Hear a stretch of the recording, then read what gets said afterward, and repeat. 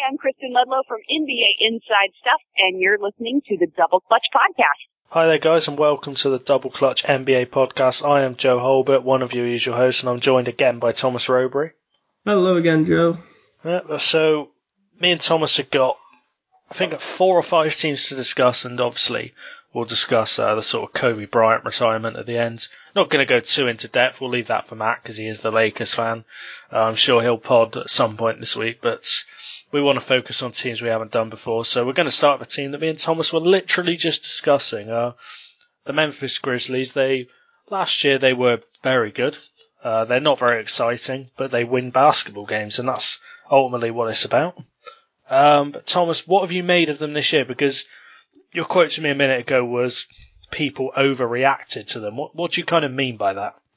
Because they started the season really badly and ridiculous. It wasn't that it was more the 50-point blowout by the Warriors made everybody just completely second guess the Grizzlies, what they were doing, how they could be this season, and if they were still a contender.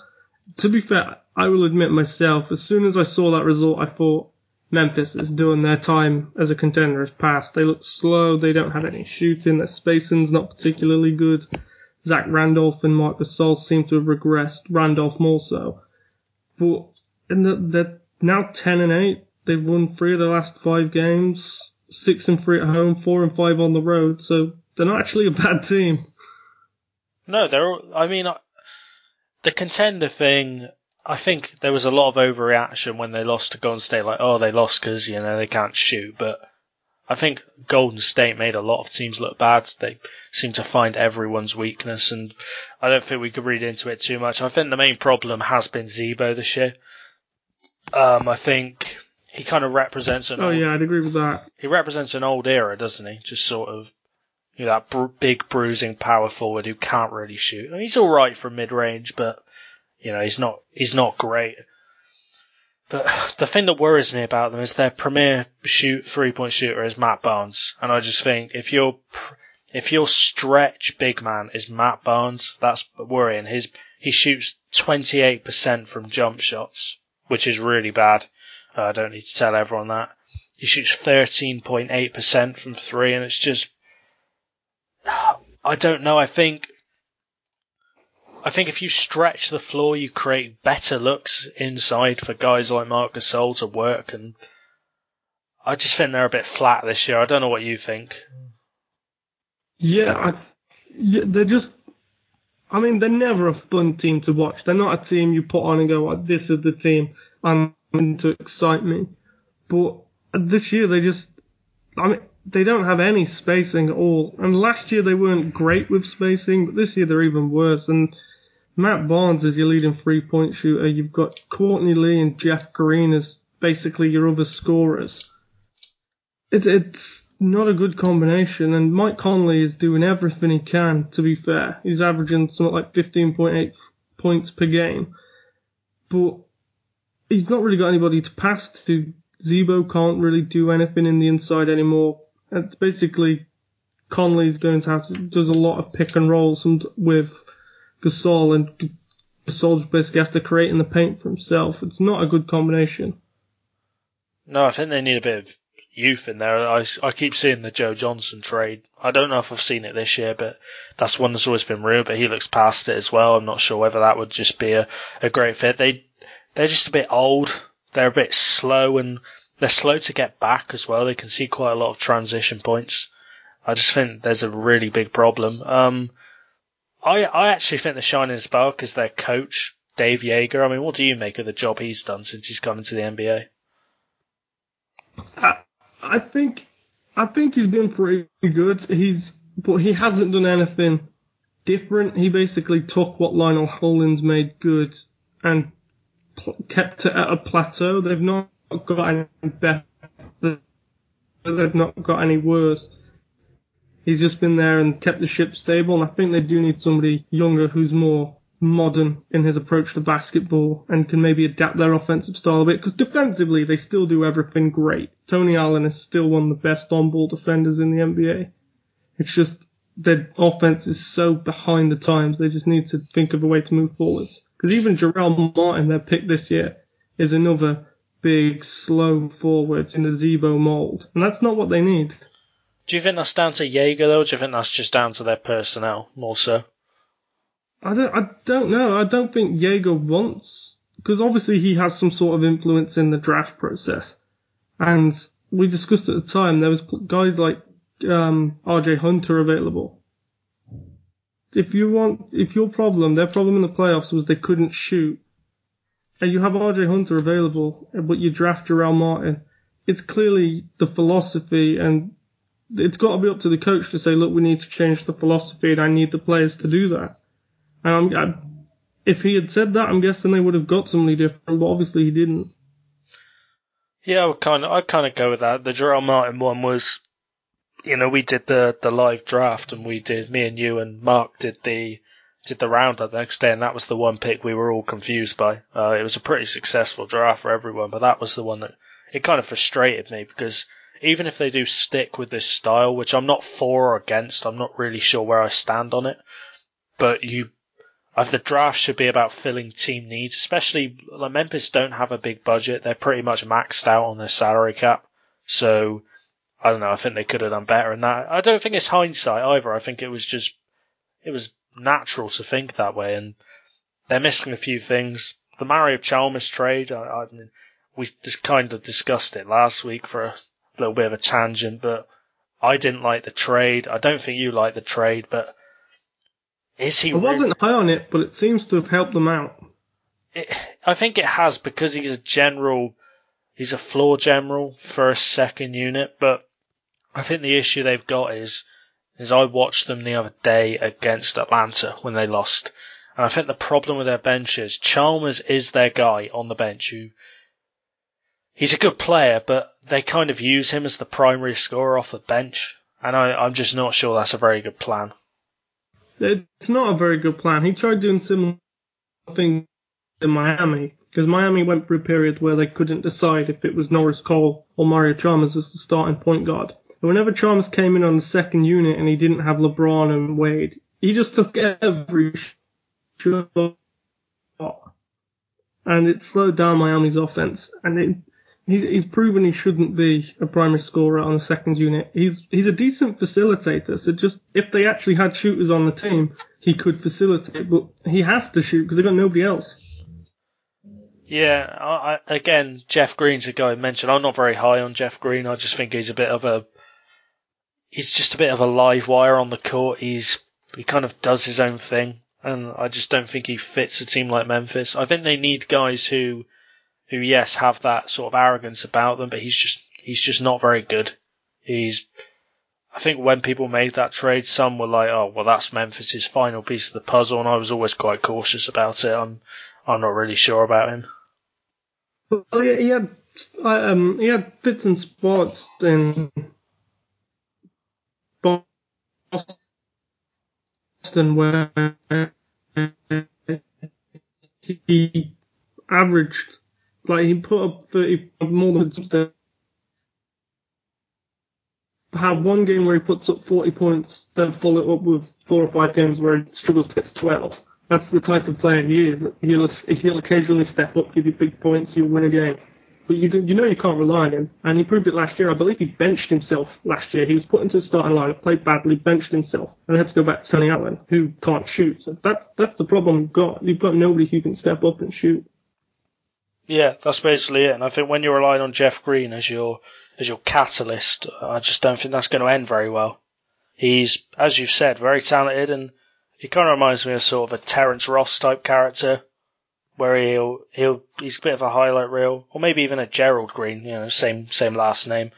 That they just not very consistent. I think that's an issue. I think Memphis would be better off having someone who consistently gets 12 to 15 points off that bench, but obviously that's hard to find, and a team that has that will not give it up. Memphis, though, when they were on that run, I kind of agree there was an overreaction. Have you still got them making the playoffs? Yeah, it was a bad start, but the Cavaliers had a bad start last year, and they still the best. Well, yeah, they ended up as the best team in the Eastern Conference when all was said and done. So Yeah, they had a rough start, but it's an 82-game season. It's a long season, and Memphis know how to grind out wins. Yeah, I'm with you on that. I think some had them to push for sort of 55, 60 wins. I think that's a bit ambitious. I'm looking more in the sort of 48 to 52 kind of range for Memphis. I before this season I had them around 52 wins, but yes, you have to take some wins off them because obviously they're not as good as everybody thought. I'd probably have them in the 47, 48 range with you. Yeah, I think that's more than fair. But they just need an injection of youth, but they're not going to get it in the trade season, I don't think. So they're going to have to use the next draft well, and I'm not sure how deep this draft is on shooters, but last year was quite deep. Yeah, well, that's the painful thing if you're a Grizzlies fan. Like last year's draft was so deep, and they didn't get anybody. Even if it was a second round guy, they didn't get anybody, and that's not good when that was obviously your biggest issue last year and it wasn't addressed yet again. Yeah, definitely frustrating. There's absolutely no doubt about it. But we'll move on from Memphis now, and we had a request. Sorry, I can't speak today. We had a request from someone on Twitter to talk about the Portland Trail Blazers. I believe it was Joe Magri, who's a West Ham fan. He told us to talk about the Blazers, didn't he? He did, yeah. Right, we'll talk. I like the Blazers. Big Terry Stotts fan, well documented on this podcast. I did for my site Read Basketball. I did a Coach of the Year power rankings where I ranked the top 10. It's going to change all the time, of course. I had Terry Stotts 10th. I just think he's done a magnificent job this year. Yeah, he has. I mean, the 7 and 10. When we discussed the Western Conference, I think me and you had Portland slightly higher than other people. We thought they were going to lose a fair few games, but we thought they'd be very competitive and that they'd have Lillard who could push them to a certain amount of wins. And Lillard's averaging 25.4 points and 7.2 assists this season. And they're playing much better basketball than a lot of people thought. Plumlee's been great as a centre. He has. I think Stotts' system, you need a passing big man. He doesn't just want some, absolute lump in there. And I think Plumlee gives him that. He's very versatile, and that's Stotts' offense, isn't it? Versatility, not doing the same thing every time. I think teams like, Houston and maybe even Memphis could learn something from Terry Stotts. But a guy who's impressed me is CJ McCollum. I think it's not he had big boots to fill. Wes Matthews was really good last season. He was absolutely fantastic, I thought. And I just think I love what McCollum has done. He's not a very good defender, but you've got to score the basketball. That's obviously how you win games. Yeah, the thing with McCollum was he started to step up in the playoffs last year. And he was a lot of people's not so surprise pick for most improved player, and he's looking like a decent candidate for it this season. We said at the time when we recorded that considering what they lost, Stotts and Olshey did a really good job of retooling this team. And with one more draft pick and a couple free agent acquisitions, they could be in the playoffs again next year, especially with Lillard leading the team. Yeah, I think both of us got to eat humble pie. We were critical of Lillard last year, I think is the right word to use, but I think he's really stepped up as a leader for this team, and he's actually playing okay defense, which has really surprised me. What's incredible, and I think this is really where you've got to give credit to Terry Stotts, is McCollum, Harkless, and Aminu are all having career bests from downtown. I think that just shows the job he does on and off the court with working with these players. I think the offense is just really effective. It won Dallas a ring after all in 2011. I wrote an article about, I think, 2 weeks ago saying that Lillard isn't actually the franchise cornerstone, Terry Stotts is, because I think you could give him any player and he'd make them pretty good. Yeah, I think Stotts has been a top 5 Coach of the Year candidate like the last 3 years. He's that good of a coach. And he did underachieve last year, but obviously injuries were a massive factor in that. I think now that he's got this young team that's getting better, I mean, 2020 second round pick for Mo Harkless is probably the steal of that offseason. It was a great pickup. And he's got guys that are versatile. They can defend. Their team has basically got 3 or 4 legit 3-and-D guys, which is really good to have in the West. Yeah, I mean, I don't know what ones you'll consider. I'd definitely consider Aminu and Harkless, 2 of them, and I just think it's testament because Aminu was not a 3-and-D player last year. He did not shoot well from 3, but Stotts has worked on him. And his jump shooting stroke is a lot better, and he's reliable now. And Harkless as well. He wasn't 3-and-D in Orlando. He didn't really have the chance to show anything there, but he's come in, and I think he's really developed nicely. Yeah, the thing you always rave about whenever we discuss Terry Stotts is his offense always gets the right shooter in the right spot for the best shot. That you rarely see a Stotts offense take a bad shot. And this season, with, like you said, guys having career years, it's because they're being put in the right situation. And that's very rare for a young team. You look at, like we discussed last week, Milwaukee, they're not necessarily taking the right shots. Philadelphia obviously aren't.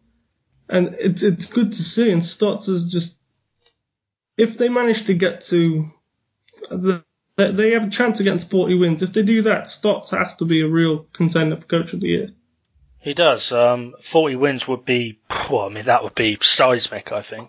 I think the thing he's got going for him is that Minnesota and Denver in his division, and obviously we kind of, we're both doing alright, but I'm certainly expecting Minnesota to slip up pretty soon. I don't know about you in regards to Denver, but yeah, there's definitely wins for them to get, and I just think that they're a good team. It's nice to see a rebuilding team that actually does it the right way rather than lose 20 games on purpose.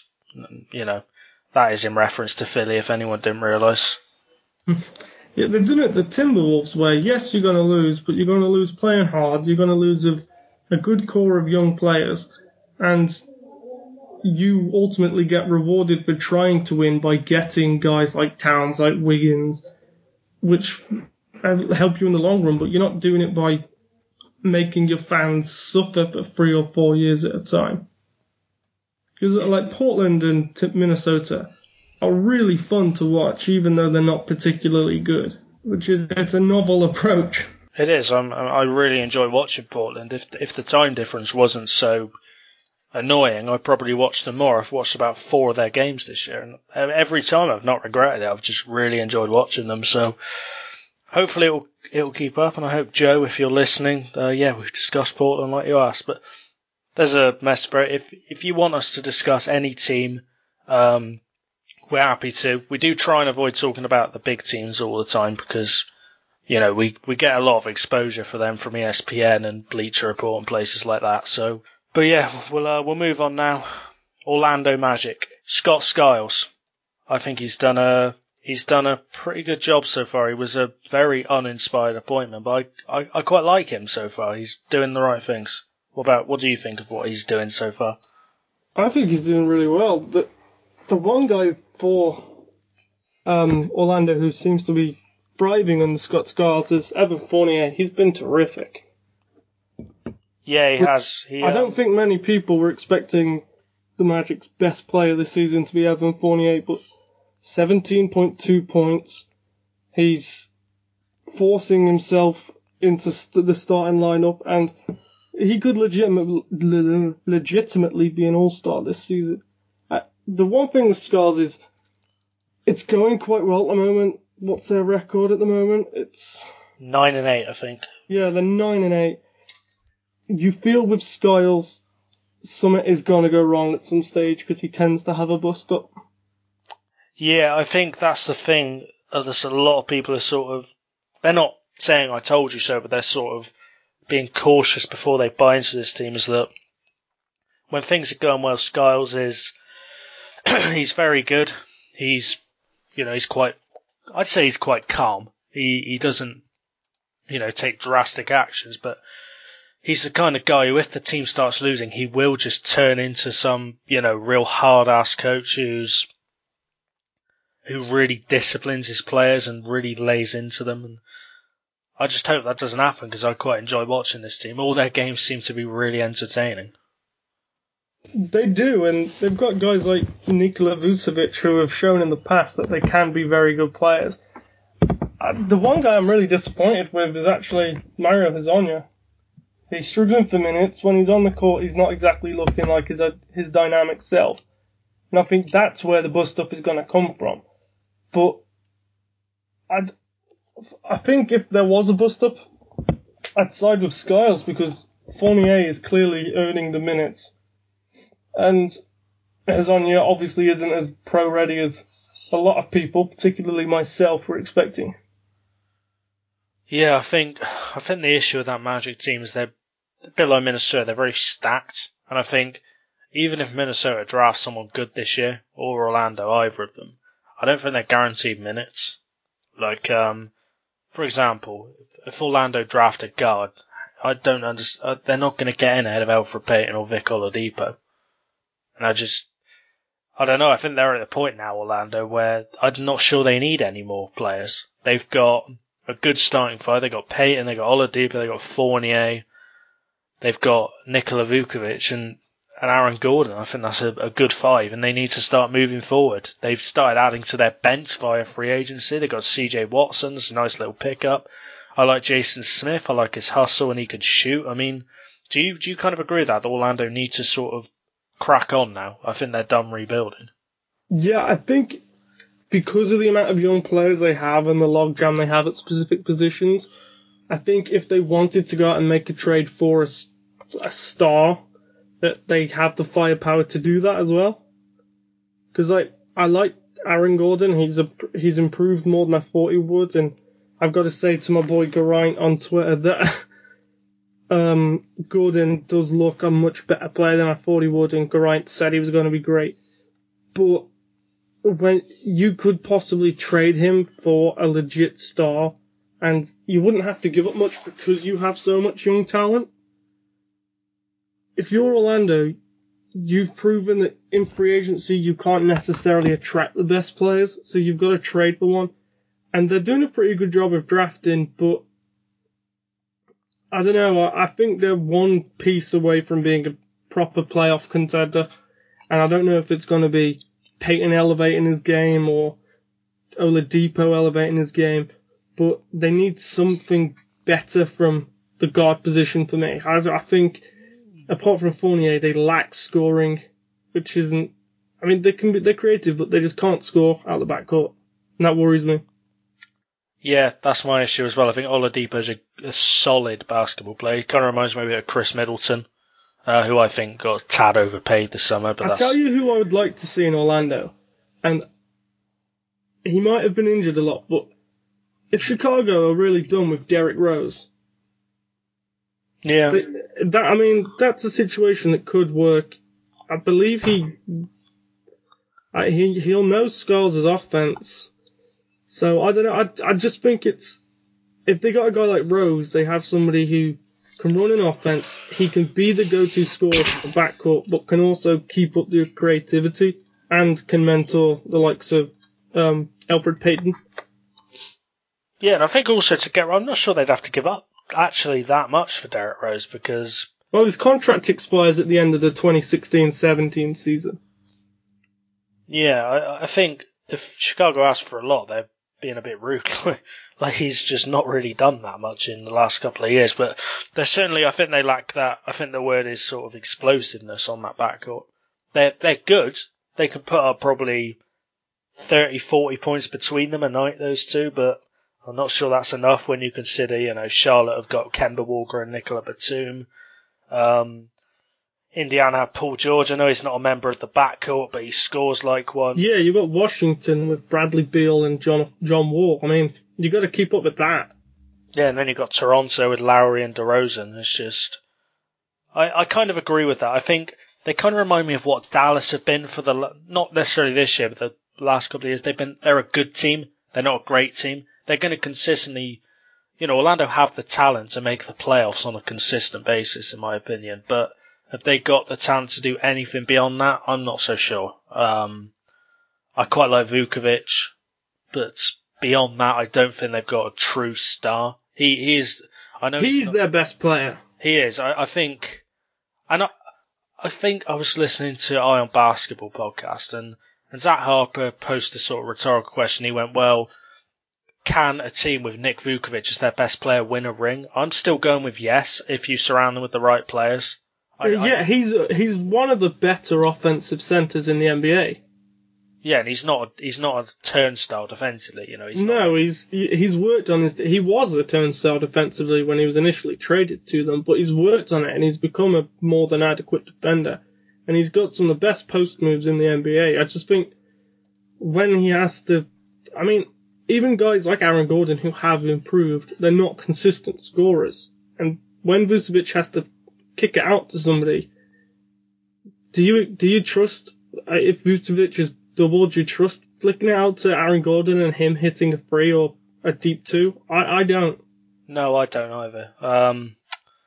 I think the thing is with Gordon, I might write an article soon on players born into the wrong era. I think we discussed it last week. I can't remember who. Maybe it was Randy Hollis. It was Michael Carter Williams. Oh, it was. And somebody else. I can't remember who else. It's Marvin Williams, I think. Yeah, it was.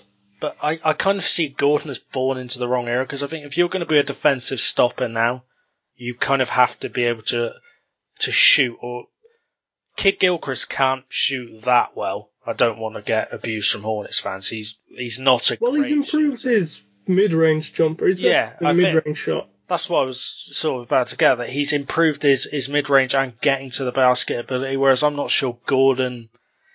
I'm just not sure his jump shot is fixable. I think it's really bad. And yeah, his jump shot is ugly. I mean, he's one of the most athletic guys in the NBA. He's an absolute freak, but there's only so far that can take you. Yeah, I think if you're going to use a guy like that, you have to have a stretch centre, and there's not many of them around. You know, you've got Al Horford, Karl Anthony Towns. That's the two off the top of my head. Miles Turner, yeah. I mean, maybe that's a decent scenario for him, but then again, if if Indiana are going small ball, I'm not sure they'd want a guy like that, but it's going to be interesting. I still think, I'm kind of with you there. I'm kind of like that point where Orlando are good, but they're not great. I'm not going to disrespect them because they're better than my team, and they're better than Denver too. I admire the way they play, but sometimes you do need that star to push you over. I've got a feeling that I think Skiles will only be there 3 years, which he tends to be pretty good at, and once his time is over, they will be a legit fifth or fifth seed, because Skiles is very good at setting teams up to succeed once he's gone. Yes. And I think as soon as he's gone and their players have developed in a proper system, then they're going to be a really good team and they're going to be fun to watch. Do you kind of see this as kind of an OKC kind of situation? I know OKC's talent was a lot better, but do you see Scott Skiles as the sort of Scott Brooks kind of guy where he comes in, builds chemistry? I mean, I know we don't rate Brooks as a sort of game player, but he was a good coach in terms of player development. Yeah, he was a good player developer. And yeah, I think that's what Skiles, that's what more his reputation is, as an authoritarian who can help develop young talent because he's an authoritarian. And I think that's what Orlando needed for now. They knew they weren't going to compete. And like I said, once he's gone and they've got that set structure, then they'll be a good team. Yeah, I'm with that. I think this is going to be an attractive job in a couple of years. I think good coaches, people like Alvin Gentry, are going to be lining up for this job at the end of it. I think they're going to get some really talented people to interview for that. But we'll move on from that now. A team who I think need a coaching change. So my nice transition. The Washington Wizards. They have been. I'm going to go as far as saying they've been pretty bad this year. I've just not really been impressed with them. I think they've gone into small ball too quickly. Their defense is really bad. They were top 5 last year in defensive efficiency. This year they are 23rd. I mean, they're below Brooklyn and Philly. It's just not really gone right so far, has it? No. The biggest thing that I saw, which kind of made me laugh, is they're paying Nene $13 million to sit behind Chris Humphries. Yes. That basically says everything about the team. They've got money invested in the wrong places. You and I have discussed at length that, yes, they need to go small, but they need to have the pieces to do it. Like, we have been pulling for a Nene trade for a while. We want a stretch four in there who can help John Wall, and they refuse to address that. And they're just building on what happened last year. At times they looked really good last year in the playoffs, but their ultimate unraveling was their inside defense isn't great, and it hasn't been very good this year. And the big issue is Randy Whitman. Yes, I mean, he's a very nice guy, Randy Whitman. I think what he's good at is, I think he's done a good job developing the players. I don't think anyone can take that away from him. But I think now might be his time. I don't think this is his offense. I think they're running it. I mean, they're running third in pace when they were like bottom 10 last year. But I'm not sure he's the right guy to implement this style. I think if you're going to implement this, it's kind of like in football. If you want to implement a sort of possession style of football, you have to bring someone in who can do it. And that's the situation I see here. I don't think Whitman is the right fit. No, he's not, and that's the issue that Washington are going to have. I think they owe Randy Whitman, but because they've made the playoffs the last few seasons, but it seems like they've made the playoffs in spite of Whitman, not because of Whitman. Because, I mean, you've got John Wall and Bradley Beal, you've got two hell players, like, that backcourt is ridiculous. You're in the East. But the issue we've got is, who's going to go in there and implement a small ball system? Who's available? Well, the guy they should have gone for is now at the Pelicans. I think he would have absolutely bent over for that job. I mean, that's a fantastic job. You've got the best backcourt in the Eastern Conference, and I genuinely think that backcourt in the right system can be as good as Curry. Do you think D'Antoni would suit that? Like D'Antoni or Mark Jackson, the two guys that popped to my head. I prefer D'Antoni. I think Mark Jackson is a lot like Skiles and Brooks, where he's a chemistry builder, he's a player developer. But I mean, his offensive system at Golden State wasn't very good, and D'Antoni gets a lot of hate in the American media. I don't know why. He is a really good coach. He's practically designed the modern NBA offense. It's just the way he went out with the Knicks and Lakers. I mean, they were really bad teams. Well, I think the Knicks, before they traded for Melo, they were good. I was living over there at the time, I remember, and they were good. Like, put it this way, they ran this system well, is more what I'm getting at. I mean, they did go 29 and 53 before they got Melo, but if you get a coach in like that, you have to buy into his system. And they didn't. They traded for Melo. Melo can't run that system. The guy's an ISO player. Like, I just think they kind of betrayed him. And then the Lakers, I mean, he got them to the playoffs. That's true. And then the next year, they sort of just caved in, basically. Steve Nash was out for the whole year. Kobe is, who we'll talk about later. I wouldn't say he was unprofessional, but it was clear he didn't really like how D'Antoni was an offensive guy, because the Lakers have always played hard deep. But I'd love D'Antoni at the Wizards, so I kind of hope it happens now. That's probably the ideal situation given who is and isn't available right now. And I don't think there's going to be many coaching changes at the end of this season. Because I think most coaches are in the right place. The one guy I think could be sacked is Dave Yeager, but even he's not good. He's not fit for that system. So I don't know. I do agree with you that D'Antoni gets a lot of unnecessary stick. And after all, Gentry's offense, which Golden State were perfect in last year, is just an adapted version of D'Antoni's. It is, and I think what was interesting is when Golden State won that ring, the first thing, well, not the first thing, but one of the things Gentry said was, that's for us, Mike. And he was aimed at Mike D'Antoni, because that offensive system was, I don't know why, it's beautiful to watch, but it was just kind of unpopular. It was kind of like an FU to the system. Where it just I got a name for you. Sam Cassell.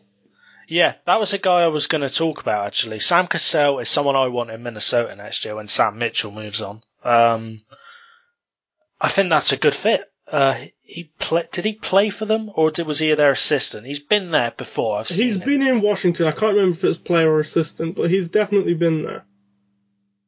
Yeah, he has. And I think Ty Lue from Cleveland might be a good pick too.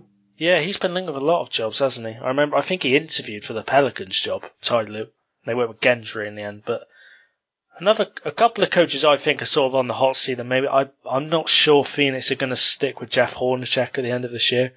I wrote I really praised them in an article I wrote about 2 weeks ago or so. But I've watched them the last couple of games. There's no real defensive system in there. I don't know if that's him or the personnel. So I think Hornacek might be in a bit of trouble. I think the name, I've got a bad feeling they're going to fire Randy Whitman and they're going to go after Kevin McHale. I don't know why, but that's the thing that they will see is that McHale, he knows how to get the best out of his best players. Like, I don't think James Harden would have been as good as he was last year without McHale, but the difference is Houston, they basically just ran ISO for 82 games, whereas you actually have two very good backcourt players, so you need to get them both the ball. And that's been the issue. That was Houston's issue this year. They had two good backcourt players, and it just hasn't worked out. So I don't think I'd like McHale in Washington. No, but then again, I'm not sure if this front office are very good. They've I think they've started Whitman too long, but D'Antoni is the guy I would like to get that job. I think his offense is really good. Gentry praised it. It's won the league, and I think a lot of their success goes down to that offense, Golden State. But it'll kind of be interesting to see what happens with Washington. When we did our Eastern Conference preview, I think I was on that one, or maybe I wasn't.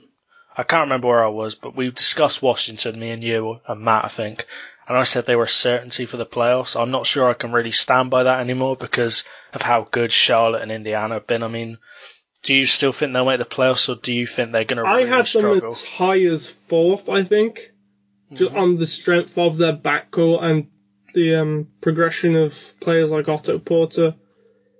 But they have been disappointing, so I wouldn't be surprised if they got in. It's going to be a battle because other teams that we discussed last week have improved significantly, and Washington seemed to have hit a bit of a wall. Yes, I would agree with that. I think Charlotte are the kind of team Washington want to be. Good ball movement, everyone getting a touch of the ball, but it's just not worked out that way. I don't think Whitman.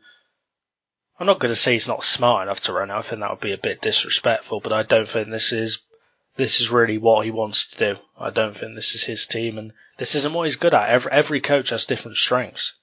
Yeah, you can tell the philosophy has been forced on him because of the success of small ball teams last year. Yeah, and I think a sort of example I saw was, well, Frank Vogel's doing it, so why can't we? But Frank Vogel is a lot better coach than Randy Whitman. And he's got Paul George. Yes. I mean, I love John Wall. He's the best point guard in the East, but there's only so much a point guard can do. If you've got somebody as versatile as Paul George, it makes it a lot easier. It does. He's absolutely. I mean, I could dedicate a whole podcast to him. He's incredible, and I just think Washington, basically the gist of it, they need a specialist coach to go where they want to go. And sadly, in sport, as nice as Whitman is and as popular as he is with all the players and the staff, you've got to make those tough decisions. Houston have done it, and I think they're going to be better for it. But it'll be interesting to see what sort of direction this goes in. So No, go for it. That's all right. I was going to but did you have something to add? I was just going to say, it'd be because of the success of Golden State again this year, do you think Luke Walton's got a chance? Well, Luke Walton, I think, is going to get a fair few interviews this summer if he opens up for them. I guess we can discuss that for a bit. The teams I've got changing coaches, and obviously it's difficult to predict. You've got to think the Lakers are going to make a change, don't you? The Lakers, for me, Grizzlies, Raptors, and Wizards are the teams that have to make changes. I would put the Rockets there. I'm not sure if they can stick with Bickerstaff either. Yeah, no, I'd agree with that actually, yeah. I also think Lionel Hollins will go at the end of the year. I think he'll resign. I mean, I wouldn't blame him. That is a mess. And Sam Mitchell, you've got to think he'll move on as well. But yeah, but Sam Mitchell's it's like Mitchell and Bickerstaff are only interim, so they're not really head coaches. That's true. But Byron Scott, let's just talk about him. Have you seen the stuff this week? I think he's a bit mad. He said that players need to earn minutes, but won't give them minutes because they need to earn it. What the hell does that mean? It's kind of like when a company goes, yeah, you need experience for this job, but how can you get experience without being given experience? It's baffling, and I hated the D'Angelo Russell pick for them. I thought Okafor was their guy. It made more sense. But Kobe's clearly past it. He shot something like 1 of 14 the other day, and then had the balls to criticise his team, saying they weren't helping him. He shot 4 for 20 last night. I mean, how can you shoot that badly and then criticise the rest of your team? And Byron Scott, because he obviously kisses Kobe's rings, is just defending everything Kobe does and putting the blame on his young guys who, if he wants to keep his job, are the guys who are going to play for him. Byron Scott's just baffling. How he's still employed, I'll never know. And the Buss family just seem to have ditched the team. They don't care what happens anymore. He's just useless, isn't he? He's not good at anything. Like he's not very inspiring. And he's got no clue on offense or defense. It's just, they are so bad to watch. Well, he's playing, like, Lou Williams and Nick Young together far too much. So all they do is shoot and put up bricks. How can that be considered your favourite lineup? It makes no sense to me at all. No, and another guy is Ryan Kelly. He's one of the worst basketball players I've ever seen. No offence to him, of course. He's better than me, but it's just baffling the decisions he makes. He's got young players, and I think the key thing with young players is you've got to at least, even if they're not playing well, you've got to keep them happy. He just doesn't. He is absolutely terrible. He has no clue what he's doing. I think the only guy who's actually done anything under Byron Scott is Jordan Clarkson. Even then, I mean, is that down to him? No, I think that's down to Clarkson. I love Jordan Clarkson. I've raved about him a number of times. But, like, because Clarkson has had success, people, including myself, have said, well, how can you blame D'Angelo Russell on Byron Scott? Because Clarkson was a second-round pick, less expectations, and he's managed to forge his way into a good starting NBA point guard. But, I don't know, there's only so much you can apologise for, and Byron Scott has got a lot to apologise for. I think so, and I think a couple of stats I've found the last sort of week or so, they shoot the 5th most threes in the league, but they're 25th in percentage, and that to me sums up the sort of cluelessness of the whole franchise. It's just, they're just a mess.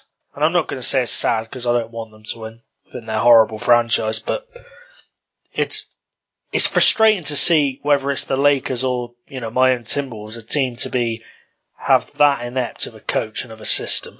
I think the thing is, when you look at them, is if you've got a team that has young guys like Minnesota and Los Angeles, you want the old vets on your team, to be guys who encourage them. Like Kevin Garnett, Tayshaun Prince, and Andre Miller are perfect role models for young players. But they're going to pass the ball out, and they're happy to pass the torch on to the younger guys. Kobe Bryant wants to hold on to that torch for as long as he can. And just, he clearly doesn't want to help guys like Russell and Clarkson develop, and it's really sad to see, because he's going to go out, and his legacy is going to be tarnished because of it.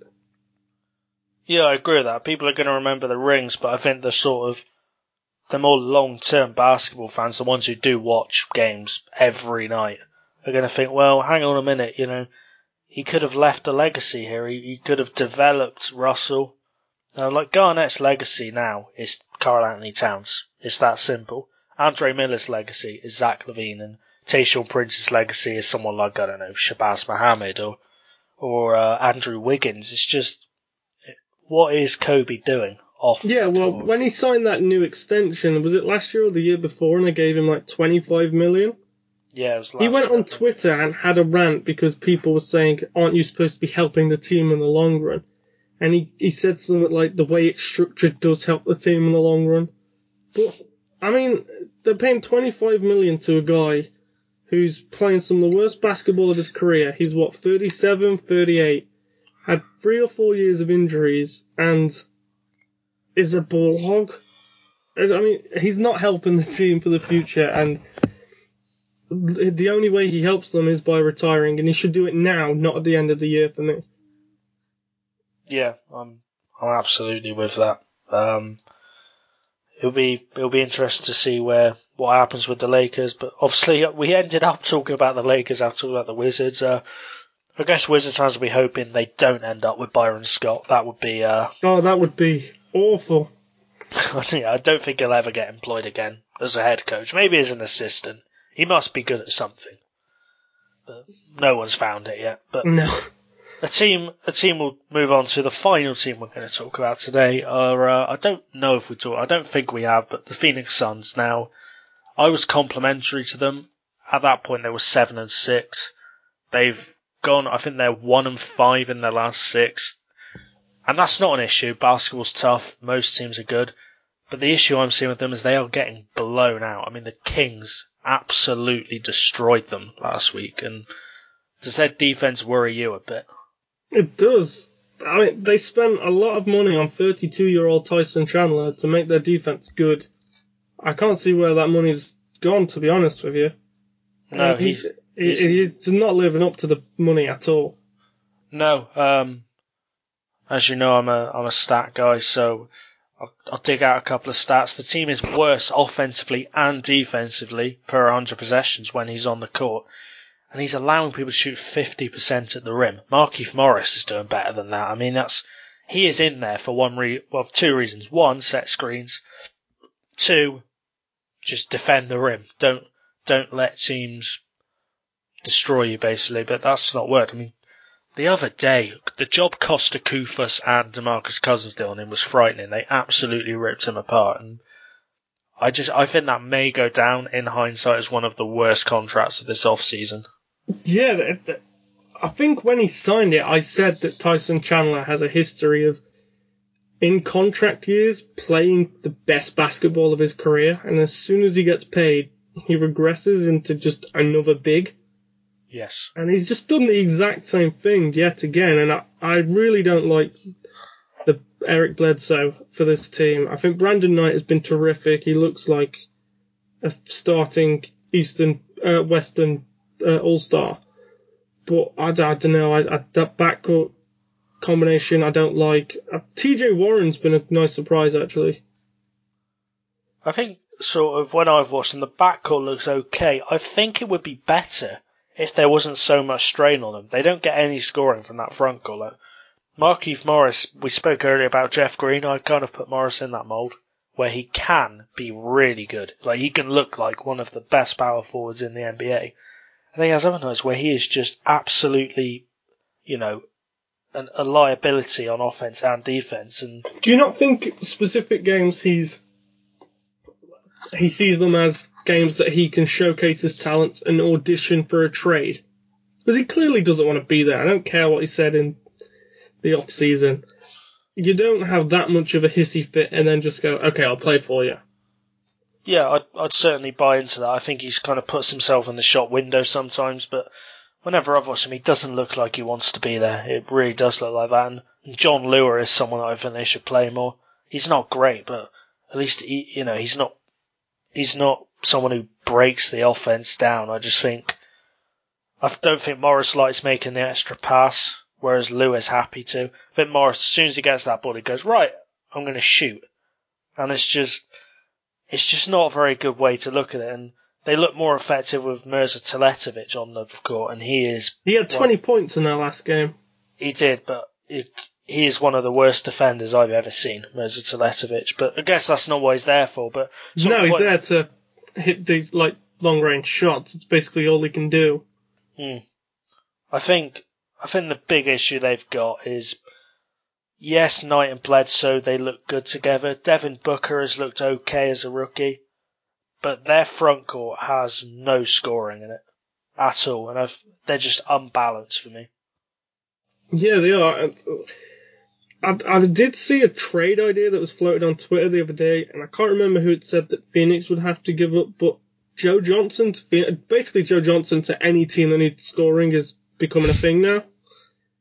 And this is one of the only situations where I've looked at and thought, you know what, that's actually a decent move. I think I'd like Joe Johnson, because Brooklyn could get a couple young pieces back. They could get, say, TJ Warren, and can't think of another young player they've got. And then Phoenix get that scorer in the front court. And Joe Johnson I think he could be really good on this team. So would you put him small forward, I'm guessing? Oh yeah, you'd stick with Knight and Bledsoe at the backcourt. I think you run through Brandon Knight because he's been terrific this season.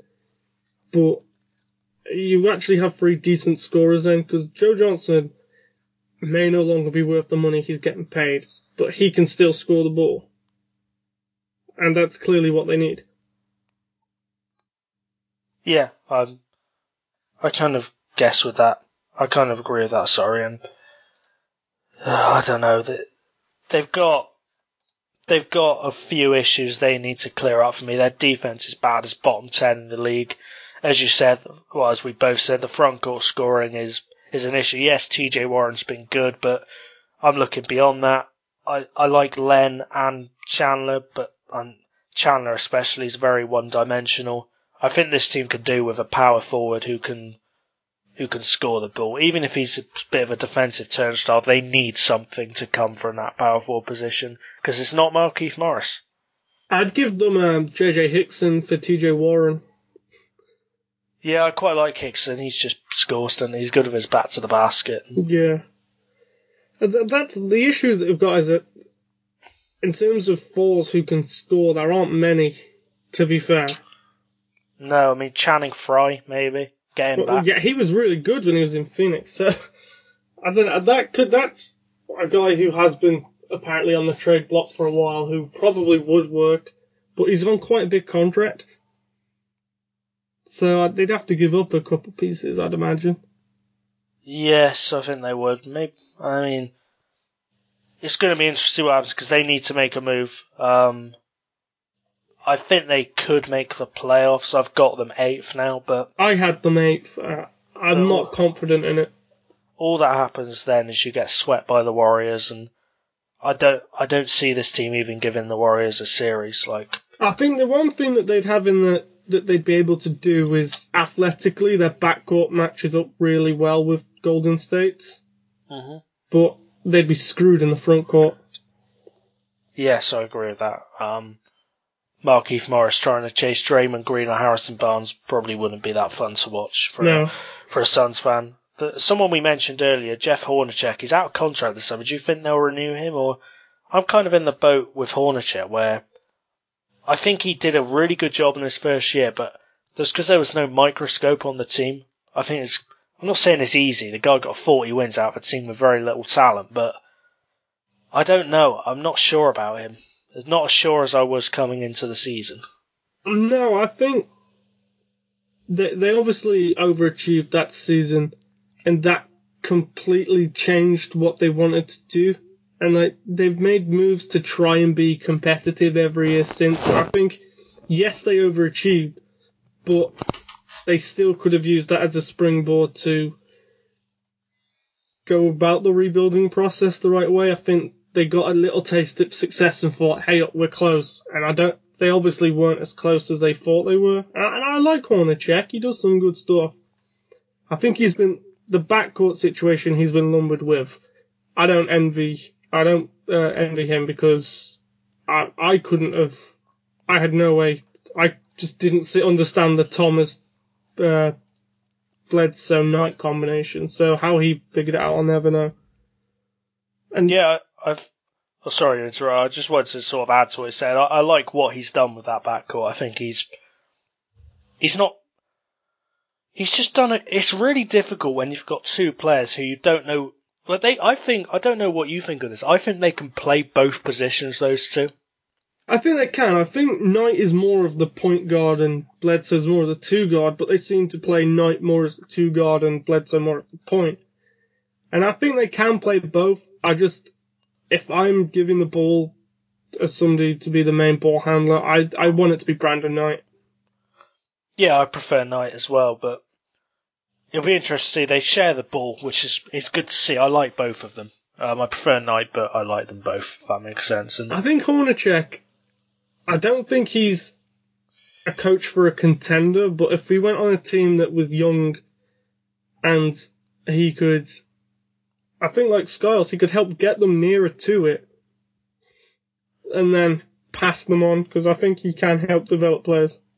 he can, and I like him. I think he's good, but I don't see much of a defensive system. But then again, Steve Kerr didn't know a lot about offense last year, so he brought in the best in the business, Alvin Gentry, and maybe... Yeah, Billy Donovan didn't know much about defense, and he went and got Monty Williams.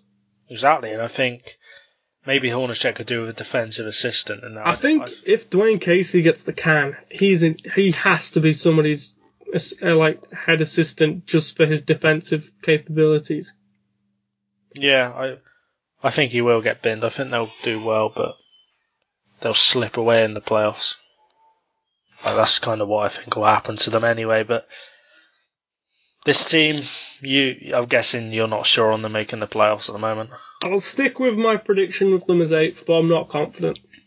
No, that's fair enough. We'll leave the Suns there. Kobe Bryant did retire last night. We discussed him earlier for a bit, but without being negative, I mean, has he been one of the true greats of this franchise?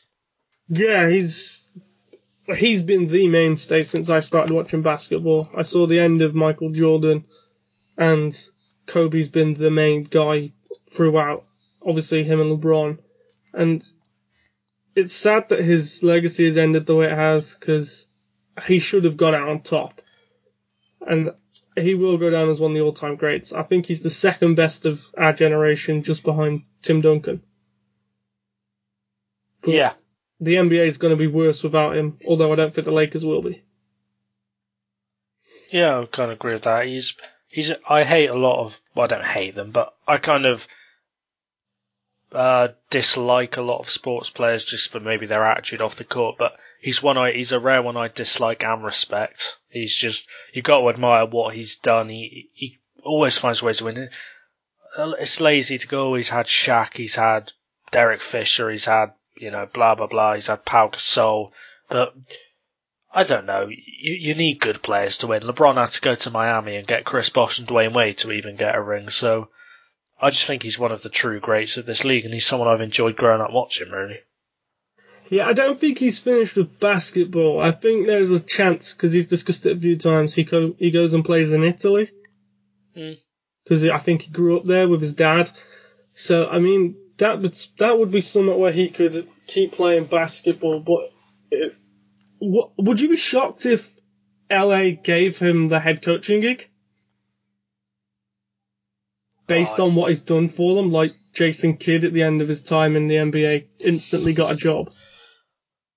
Maybe, but I'd like to see him away from the Lakers. I'm not sure about him as a coach. I think he's the kind of guy who would get annoyed at his players for not being as good as he was. I'm not sure he's a good... I could see them doing it just because the Lakers are really badly run, but it'd be extremely interesting to see what happens. A lot of people will now disrespect his legacy because of what's happened this season in particular.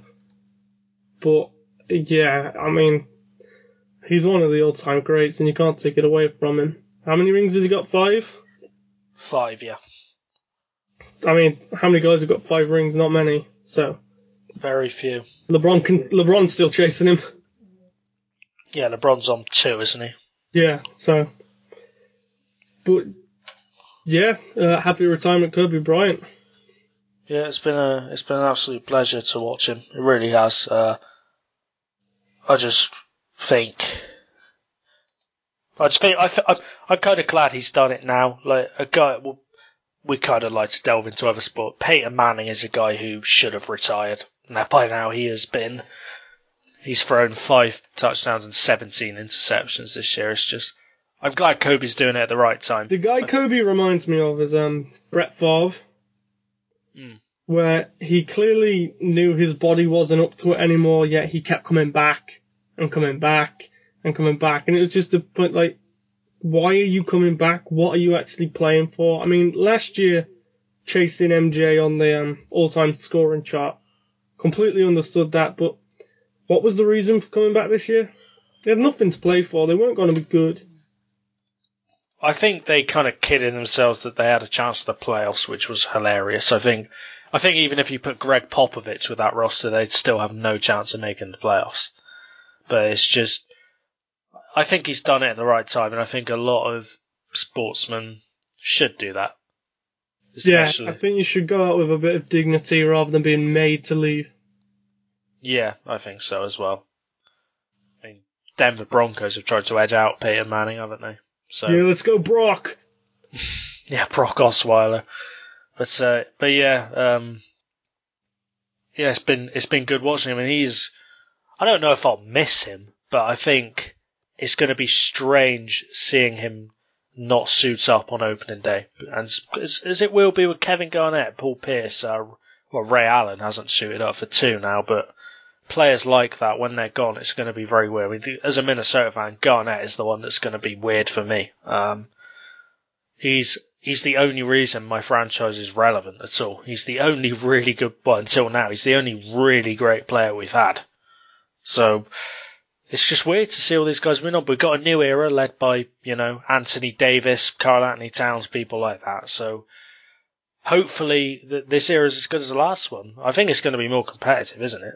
Yeah, I think this era is going to be so much more fun than the last one, because you've got guys like Porzingis and Towns this year who are great as bigs inside the paint, but they can just step back and knock down a 3 if they want to.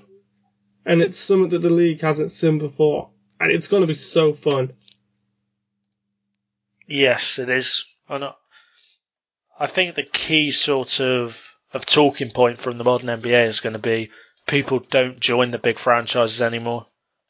People aren't just going to always go to the purple and gold of the Lakers or the green and white of the Celtics. I think people are going to join the best fits, and I think that's better for the league. So, because I kind of feel in the 80s and maybe even the 90s, but every other team was just a farm for the Lakers and the Celtics. That's kind of how I see it anyway. Yeah, they were. It's like, up until this offseason, everybody thought last offseason, everybody thought the likes of Kevin Love and Rajon Rondo, who were big names or are big names, were going to the Lakers. Even though they're not very good, they were still being linked with every big name. And it was good to see teams like Sacramento get a Rondo. His name's still big. He's been really good this year, to be fair. But yeah, it's good to see that smaller teams are getting big names. There is a lot more stars in the smaller franchises, which is good to see. Yeah, it is good to see. There's most franchises have a good player, don't they? Now I think, obviously Brooklyn. Yeah, to be fair, even Brooklyn and Philadelphia, they've got Okafor and Brook Lopez. Yeah, I'm kind of impressed by the way the league's going. But yeah, that's the end of our podcast. We kind of want to talk about more teams. So if you think we're missing a team, let us know, because it's very difficult to keep track of 30 teams, of course, and maybe next time, the only teams I think we avoid, Thomas, are sort of, Cleveland, Golden State, and teams like that. I think that's the only ones we haven't really spoken about. Yeah, it's good to talk about teams, but you don't want to talk about the best teams all the time, because even though they're great, it gets a bit boring. Yeah, it does, because everyone talks about them. We want to kind of we want to find a niche in the market, really, but it's goodbye from me and goodbye from Tom. Dear Kobe, you'll always be that kid from Philly, raised with the same sense of pride felt within us all. Kobe Bryant, Lower Merion High School. When you moved away, you took a piece of Philly with you. tenacity, passion, grit, the desire to be a champion. For nearly 2 decades, you transformed the game. Kobe's getting one of those fights going, folks. Unbelievable. You caused us heartbreak. You reveled in the role of our villain. Now here we are, as you embrace our city, your roots, one last time. You'll always be that kid from Philly, and we knew you before the world did. Much respect, Philadelphia.